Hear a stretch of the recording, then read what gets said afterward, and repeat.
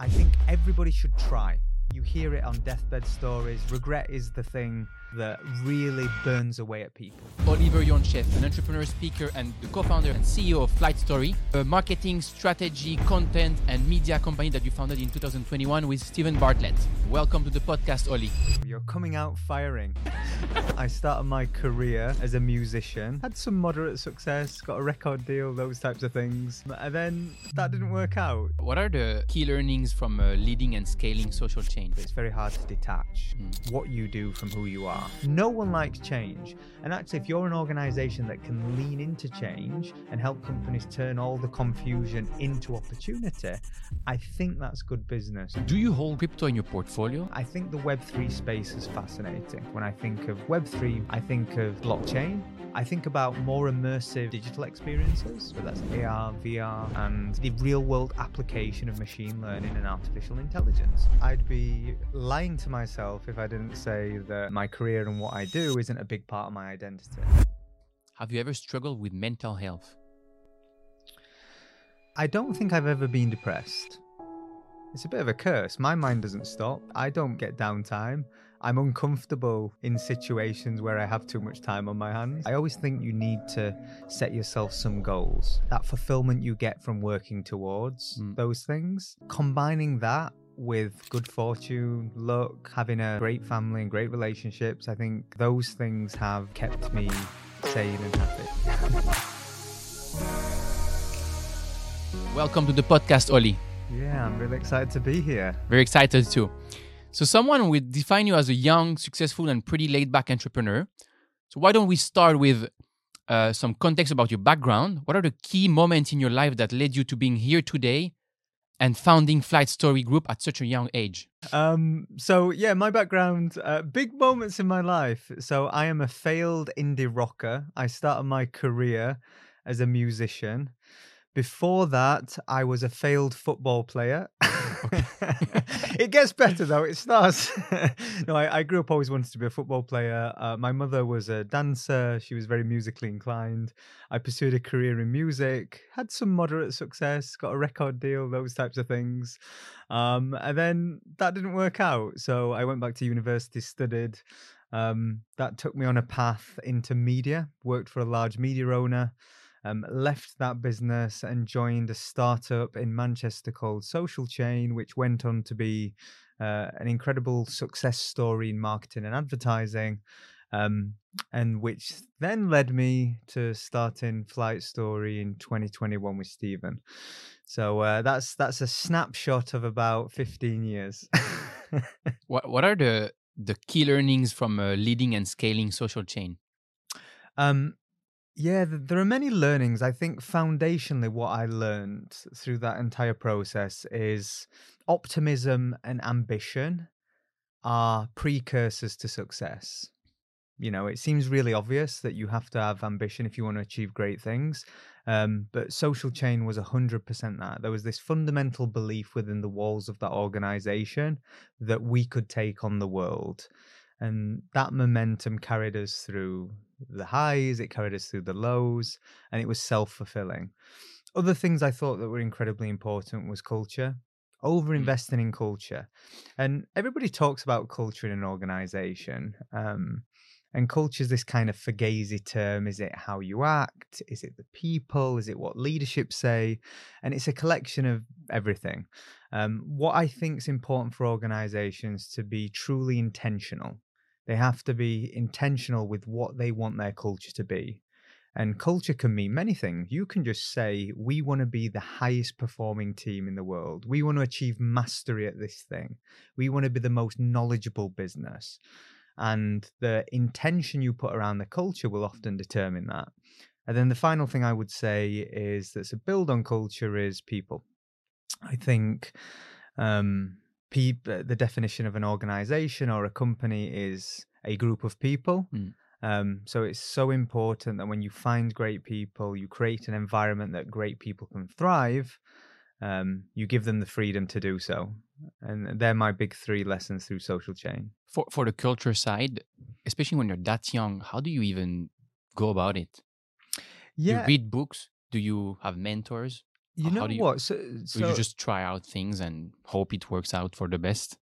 I think it's a combination of all of those things. For me, culture is, I don't think it has to be over complicated. Ask yourself, what do I want out of employment and a career? Mm, And we all kind of want the same things. We all want to feel fulfilled. We all want like an element of challenge. We all want to be working towards something bigger than the day job. It's to have a bigger mission. We want to feel secure. We want growth. So you create a culture that can provide those things. I don't think you have to overthink it. It's like, what would I and how would I like to spend my time with? And that should determine how your culture forms. But again, intention and being very putting a lot of effort into maintaining and not making compromises. It's very easy to erode a culture. You know, if you have 5 people in a room and one person doesn't fit the culture, that's mm. 20% of your culture. That's a huge erosion. So defend it, be intentional, and don't overthink it. So basically, it's starting with, I mean, common sense, just 100%. common And sense. what Yeah. you want, start with Yeah. what you want. Who do you want to be around? How do you get fulfillment? Is a good starting place. What's one of the hardest problems that you've ever solved? The hardest problem. The hardest problem I have ever solved. I think probably the hardest problem for me has been figuring out how you stay really present when you're very ambitious. And you Mm, may be able to empathize with that. that's a good one. Yeah, for me, I think that's a huge problem because I think a lot that ambition has been a huge part of why I've gone on to try things Mm. or maybe achieve things. But fundamentally, it comes at a cost. It's a bit of a curse. My mind doesn't stop. You know, when I don't get downtime, I'm uncomfortable in situations where I have too much time on my hands. That's not always a good thing. So I would say that's a problem I'm working at, but I'm very aware of. What are you doing for that? So you mean, for example, with a partner, or with friends, or even in business situations? Yeah, all of the above. I think if you've embarked on any entrepreneurial journey or you're independent in any respect, I think you can empathize with the fact that it's very hard to detach Mm. what you do from who you are. So it was funny. I was asked the other day, who is Oliver? Like, it's like, okay, and I started just talking about like Flight Story. Yeah. So it just shows how attached I am to what I do. Absolutely. And I feel I'm probably more than that, but like there's layers to me. But my default reaction, so I'd be lying to myself if I didn't say that my career and what I do isn't a big part of my identity. So I talk more in the context of how do I deal with being present. I just be at peace with, you know, this is who I am. Try and reframe it not as a problem, but as just this is the price of entry, and I'm almost at peace with it. If that makes sense. Do you think you're at the point? There's a lot of people who are very successful financially or building businesses, but they're not happy, basically, because they're completely tying their personality to their business. Yeah, And then there is always going to be shit happening in business, or you might fail a company, or you might lose a lot of money quickly. And this might impact you a lot. Do you think you are detached enough so that if something bad happens, you still have a good, foundation. Yeah, and you still think, highly of yourself? Or yeah, 100%. Um, I think one of the biggest coping mechanisms I've had around is ensuring that I have balance or I feel successful in other elements of my life. So when work goes wrong, I feel good about the sports I'm doing, or I'm feeling good about my health, or my friendships, or my relationships, my family. Um, that gives you balance because inevitably things will go wrong in work, things will go wrong in relationships, things will go wrong around your passions. So I think not being anchored to just this one thing is probably a helpful coping mechanism. And the biggest thing I've probably found helping in times of stress is having other things that I'm like deeply passionate about, For still example? obsessed with. I love kickboxing. Okay, Yeah, I love awesome. kickboxing, love fitness. Um, yeah, have an amazing family, really good, relationships. So, yeah, I think I've managed to maintain my happiness through darker times in a career simply by having a bit more balance and investing energy in those things as well. Mm. You seem like a pretty calm, collected dude. Have you ever struggled with mental health? Have I ever struggled with mental health? I definitely feel low. I don't think I've ever been depressed. I don't think I have. I've had low moments. I've had weeks where I'm not as motivated as others.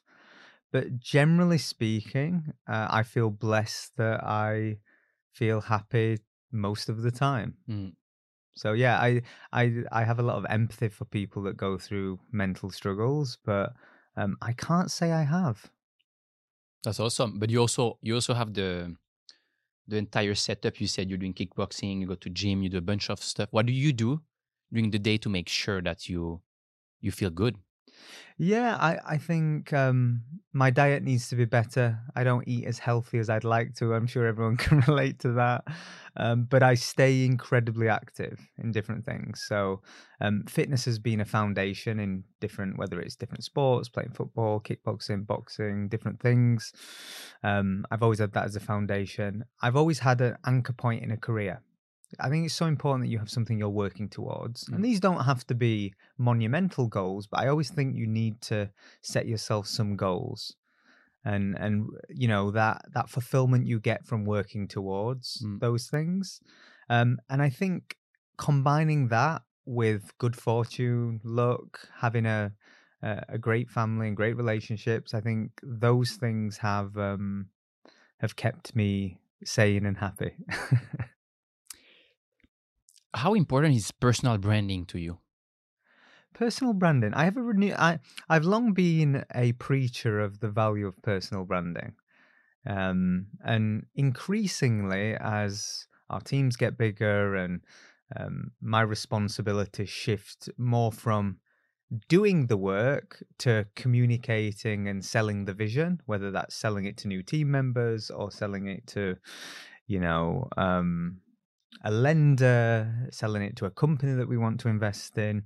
As my responsibility has shifted to being a communicator of what we do, Mm, I've got an increased appreciation for it. I think the link between it's interesting. Personal brand has got a bit of a it's almost been wrapped up as a dirty word, and it's been associated in certain negative connotations. For me, personal brand is just your online reputation. When you strip it back to that, who doesn't want to have uh, a far-reaching, robust, great online reputation? Um, yeah. like, who wouldn't want that? So, Especially when you know what everything that derives from that and all the opportunities it brings to you. yeah, and there's another thing, right? I started primarily on LinkedIn. I started creating content to promote Flight Story. And one of the things that I learned, I did it purely as a selfish motive to help promote the business. And inadvertently, what that forced me to do was just learn so much about forming ideas and learning new things. Because I gave myself a commitment every day. I'm going to post something on LinkedIn. And in doing that, I have to think of new things to post. I Mm, have to learn. I have to seek out knowledge. You're also in putting your ideas out into the world. Most people struggle with that, the fear of repercussion or getting it wrong or looking silly. And what I've tend to find is in putting your ideas into the world, you either a gain more conviction, like I say something out there and people applaud it and say it's a great idea, or people disagree and your opinion evolves or shapes. So I generally think putting your ideas into the world is really beneficial. And that's very interlinked with this idea of personal brand reputation. So I think there's a huge amount of learning you can gain from embarking on a personal brand journey. What's the most efficient way to do personal branding today for entrepreneurs who are building new businesses and realize, oh, this is very important? and who wants to start? Because there's so many different ways of doing it. For example, podcasting is a great one because you just come on the podcast and you have these video clips and you can just use them like that. What would you say is the most efficient? I mean, I know you're doing these videos, so what would you recommend people who want to be as efficient as possible? Chat GPT. No, I'm joking. No, I actually think, look, there's a couple of things here. I think you just have to lean into what's really natural. I want to be a better writer than I am, but I'm quite slow. If I type, I'm quite slow at typing. So for me to articulate my ideas in written form, it takes me a lot longer than it does to point a camera and say, what do you think about this? So all I've done is leaned in personally. I think the foundation is lean into something that you're more comfortable doing. And if that's writing, lean into that. If it's video, if it's the art of conversation, lean into that. And then figure out a system where you just be consistent. Give yourself, I don't like mandates around marketing, like you have to do this many posts a week, but there is something about the discipline and consistency and that commitment you make to yourself to say, I'm going to do 4 podcasts a month, and you just don't compromise. Yeah. And forcing. So I think that discipline is a foundation. And then finally is just do it. Don't hesitate. Don't overthink. Don't pursue perfection. Everyone hates their own voice. Everyone hates aspects about themselves. Just get over it. Just do it. I think like the discipline and the just do it is actually the two ingredients of everything in life. The building a business, all this stuff, personal branding, whatever you do. And it's what most people just don't do. They don't start. And if they start, they do it for the same as gym, same as meditation. They just do it for a couple of days or a couple of weeks, and then they just get tired of it and they just stop. Yeah, I watched, I think it was Chris Williamson just did a podcast recently, and he basically said, I think the data point was some obscene number. If you do more than 3 podcast episodes, it's something like you're in the top 10% of all podcasts, because fewer people get past 3. If you do 21 episodes, you're in the top 1 percentile of all podcasters in the history of podcasting just by doing 21 episodes. So that point around discipline and consistency, you can win just on that basis. Yeah. I think there was also Harry Stebbings from 20 VC who was saying he's been doing that for 8 years and a half, and 90% of the downloads are within the last 12 months. Yeah. So you just see how long it takes, and then the exponential effect at some point. I've seen it time and time again. Steven's been doing the podcast for several years. You look at the last 2 years, it looks like a rocket ship. Chris Williamson, Meteoric Success, been doing it for years. Same again. Harry Stebbings. Yeah. Any podcaster you admire started. It's the classic overnight success story that took 10 years. Exactly.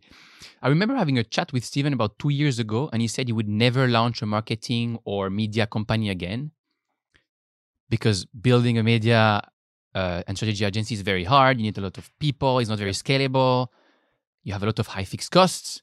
So what are you guys doing differently with Flight Story when compared to Social Chain? Yeah, when we launched Flight Story, that was the intention, not to be a marketing business. And for the longest time, for a year, we resisted calling ourselves a marketing business. But for me, marketing is a vehicle to solve a lot of problems for companies, whether that's helping companies build their brand and their reputation, whether that's helping them grow, whether that's helping them innovate or try new things. And ultimately, marketing creates value for organizations. So when we first launched Flight Story, we geared our efforts towards either re-engineering how agencies work with clients. So our first thesis was that, there are certain things you should lean on an agency for, and there are certain things that the skills and tools that you should harness yourself. So our job was to work with organizations in a consulting capacity, help them build the teams and infrastructure to then help them solve their business problems. That's where we started. We got kind of 9 months into the business, and we looked inwards, and 60% of what we were doing was we were helping big fashion brand launch an NFT project. We were helping large exchange re-engineer their digital strategy. We were helping X, Y, and Z with a creator strategy. So we looked inwards and went, as much as on the outside we resisted calling ourselves a marketing company. We found ourselves and we just accepted our fate and went, you know what, we're very good at this. We understand the dynamics of business.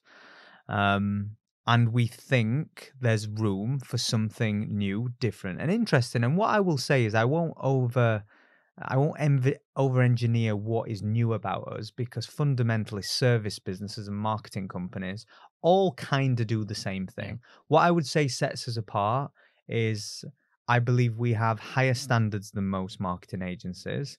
I believe we pull talent and the people from such varied backgrounds, whether it's consulting, finance, people that just understand the internet intimately. I think we think differently about teams and how teams collaborate.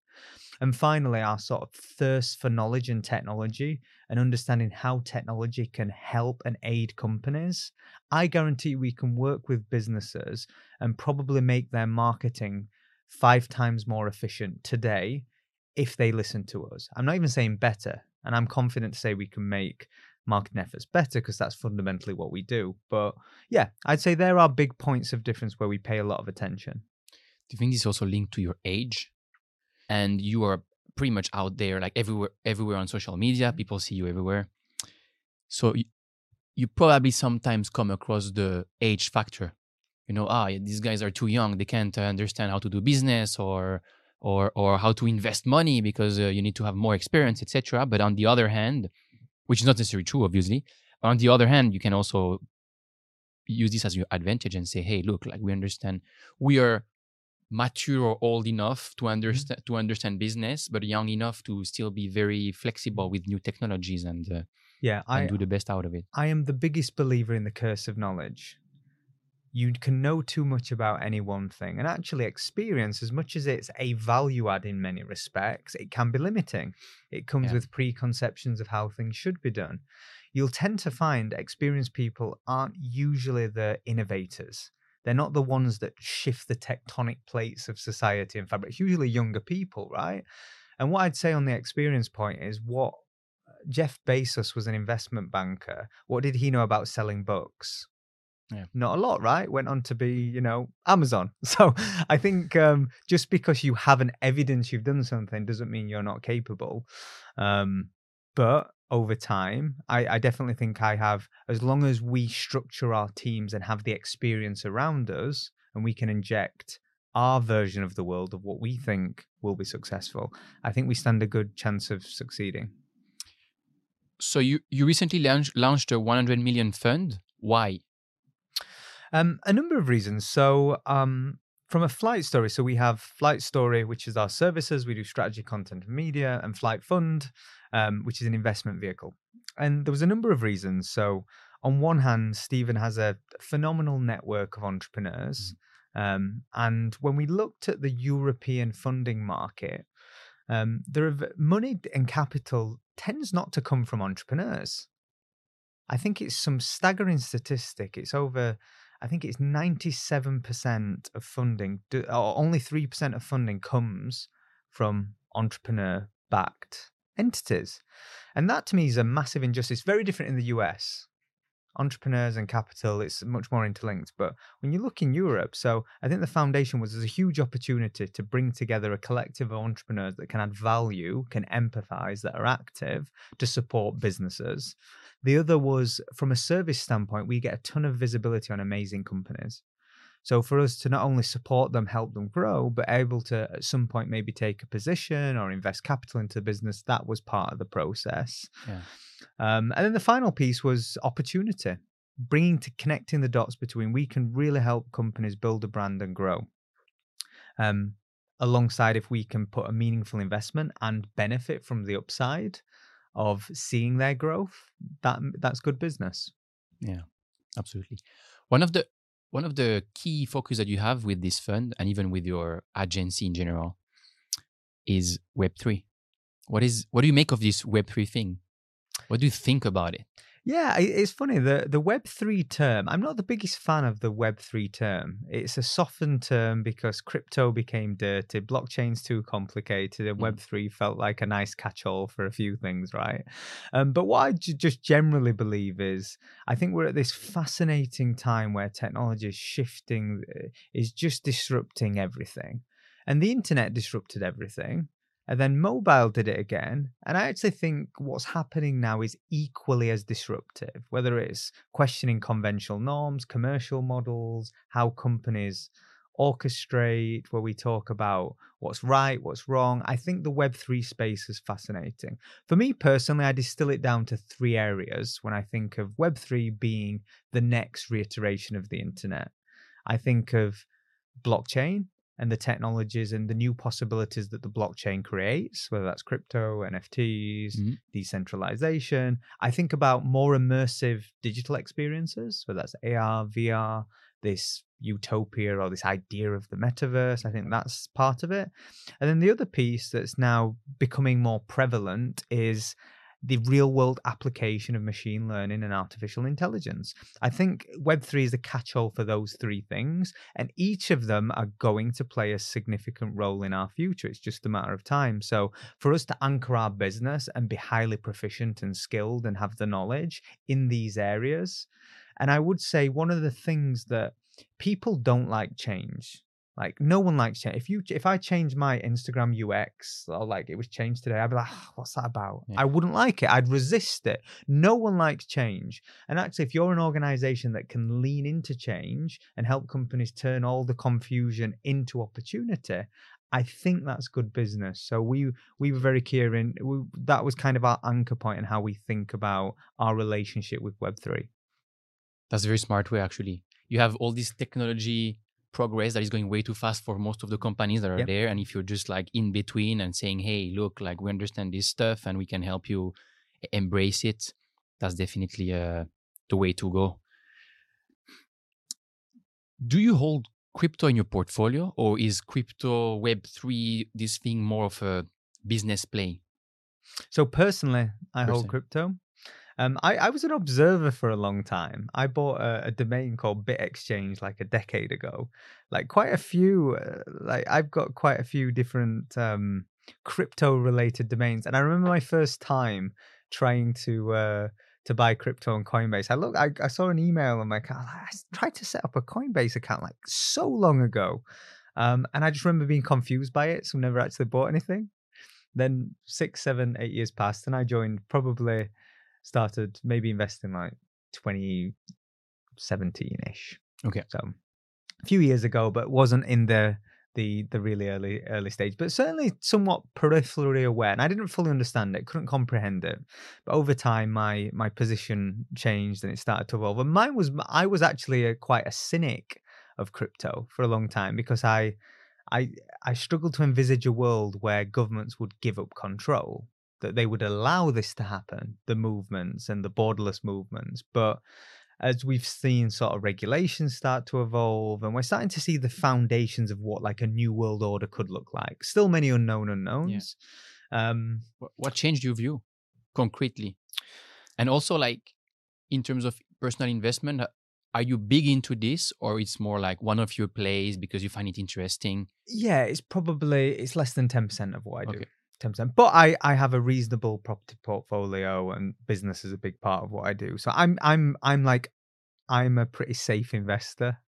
I'm the like relatively stable. So I only for the reason, not that I don't believe in it, but I tend not to overexpose myself to anything, which is actually hard to do because I started investing in 2008.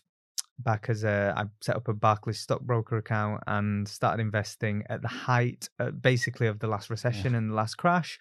And what happened is everything went up. So I went through these bull runs when I started investing. I backed winners every time, and I thought I was a genius. So I'm there putting my student loans into the stock market. I think I'm a genius. So I'd seen these cyclical cycles, and it's such an emotional game investing in crypto. It's a roller coaster. So I kind of came into it, even a nascent, I came into it somewhat experienced about not falling into the traps. So I've been relatively balanced with my crypto endeavors. I mean, that's how you learn. You get burned once or twice, and then your biggest lessons are in the pain. The pain is where you learn the most, my man. I can definitely relate to that. What's the best advice you've ever been given? Oh, best advice! What a question. But I'm not going to say the best advice because I've been given so much. I'm blessed to have wisdom that I think I've retained. I'm going to say my favorite quote. And my favorite quote is if you think you can or you think you can't, you're right. Okay, awesome. Good one. That for me is, I think it's, I don't know if it's Henry Ford originally, but I'm pretty sure he's credited with it. I just love that thesis because I fundamentally believe that. What's one of the biggest mistakes you made in your life?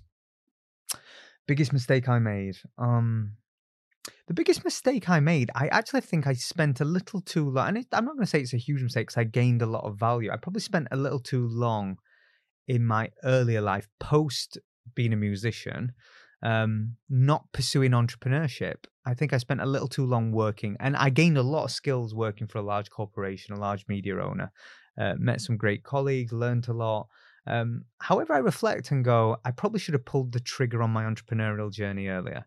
So I'm not going to say it's a mistake, but in hindsight, I would have started earlier. Why do you think you did so? Do you think it's because of one or two failures in sport and then music and be like, I don't want to fail again? Or it's just because of at some point I need to find a way to make money to sustain my life? Or I think it was both of those things, right? And look, I grew up in Barnsley. It's a very low aspiration town. So like, you know, all my friends, and not that there's anything wrong with this, but would be what are you going to be when you're older? I'm going to be a bricklayer. And that's fine. We need bricklayers. But if that's the height of your imagination, I'm going to take over the fucking world. I want to be a footballer. I want to do this. I want to experience things. But I didn't know the steps I needed to take to get there. And the media career was almost like this bridge period for me to like learn about the world, but anyway, in a nice, safe, stable environment. I reflect where I am now and go, I should have just pulled the trigger earlier because I was buying throughout my entire time. I was at the company for 5 years, and I remember I was buying like website domains. I was doing everything I wanted to. I just couldn't pull the trigger, and it's probably in part fear. Probably in part my shallow ego going, I can't take a loss again. I've done this, I failed. I did this, I failed. But I think I built up the resilience and I never lost the belief. Never lost the belief. It was always there, that like ambition and belief.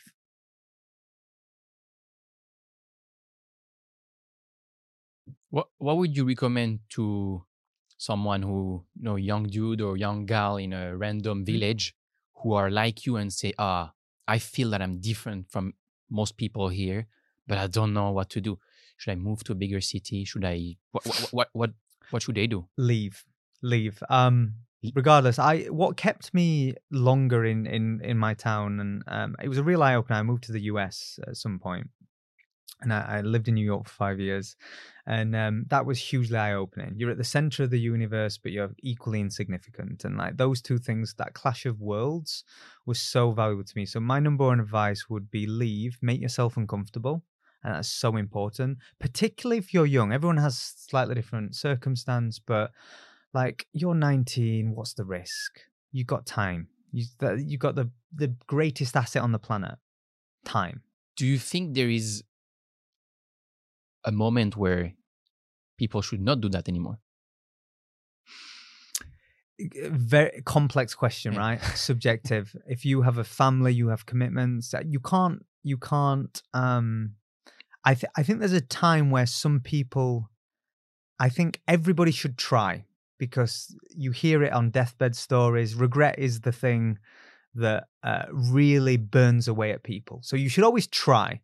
But I also think as you evolve and your life changes and circumstance, your priorities shift. You know, my fire to try and do more hasn't gone yet, but maybe at some point I won't have that same motivation. And if that's true, maybe my priorities shift. So I think it's very subjective, but I think everybody should try. What's something that you believe in that most people would not agree with? Oh, that's a great question. That's one of the like get you cancelled questions, isn't it? It's more like controversial, but like with limits. Yeah, of course. What did I? Yeah, I'm going to go down like the rabbit hole. I'm a Scientologist, and no, I'm joking. No, I'm joking. What do I believe that most people don't? So I'm going to say that I believe that 90%. I believe that like 90% of people's problems could be addressed if people took different actions. Not all problems. So I'll give you an example. 90% of all health concerns are preventable. As in, when you look at the data, 10% you can't prevent, 90% based on external factors. So that, to me, I think you can extrapolate and say across all life, if you make different choices, and that doesn't mean that you'll get different outcomes. I believe that 90% could solve a lot of their problems with different choices. Why do you think people are not doing this? Well, we all know the answers, right? We all know we should sleep, we should eat better, we go to the gym, we should work hard, we should have like good relationships. We kind of know the playbook for fulfillment. It's not that we don't know it. It's just really hard to do. Humans are flawed. We have like egos. We have, a lot of people have really challenging circumstances in their life, and they haven't worked or evidenced or built a resilience to help them cope with that. So this isn't a point of judgment, but those people, if they made different choices, could have different outcomes. But I'm not saying it's easy. So I just think we kind of all know the answers. It's just hard to do them, right? Absolutely. If there was a summary or key takeaway that people should remember from today, what would it be? I would like to say if you are interested in an entrepreneurial journey, or you have ambitions and you are young, start it. And if you are not young, regret's a hell of a fucking thing to carry. So do it. Do it still. And do it disciplined and consistent. Remember, like most people start something, they don't continue. Consistency will be what separates you from everybody else.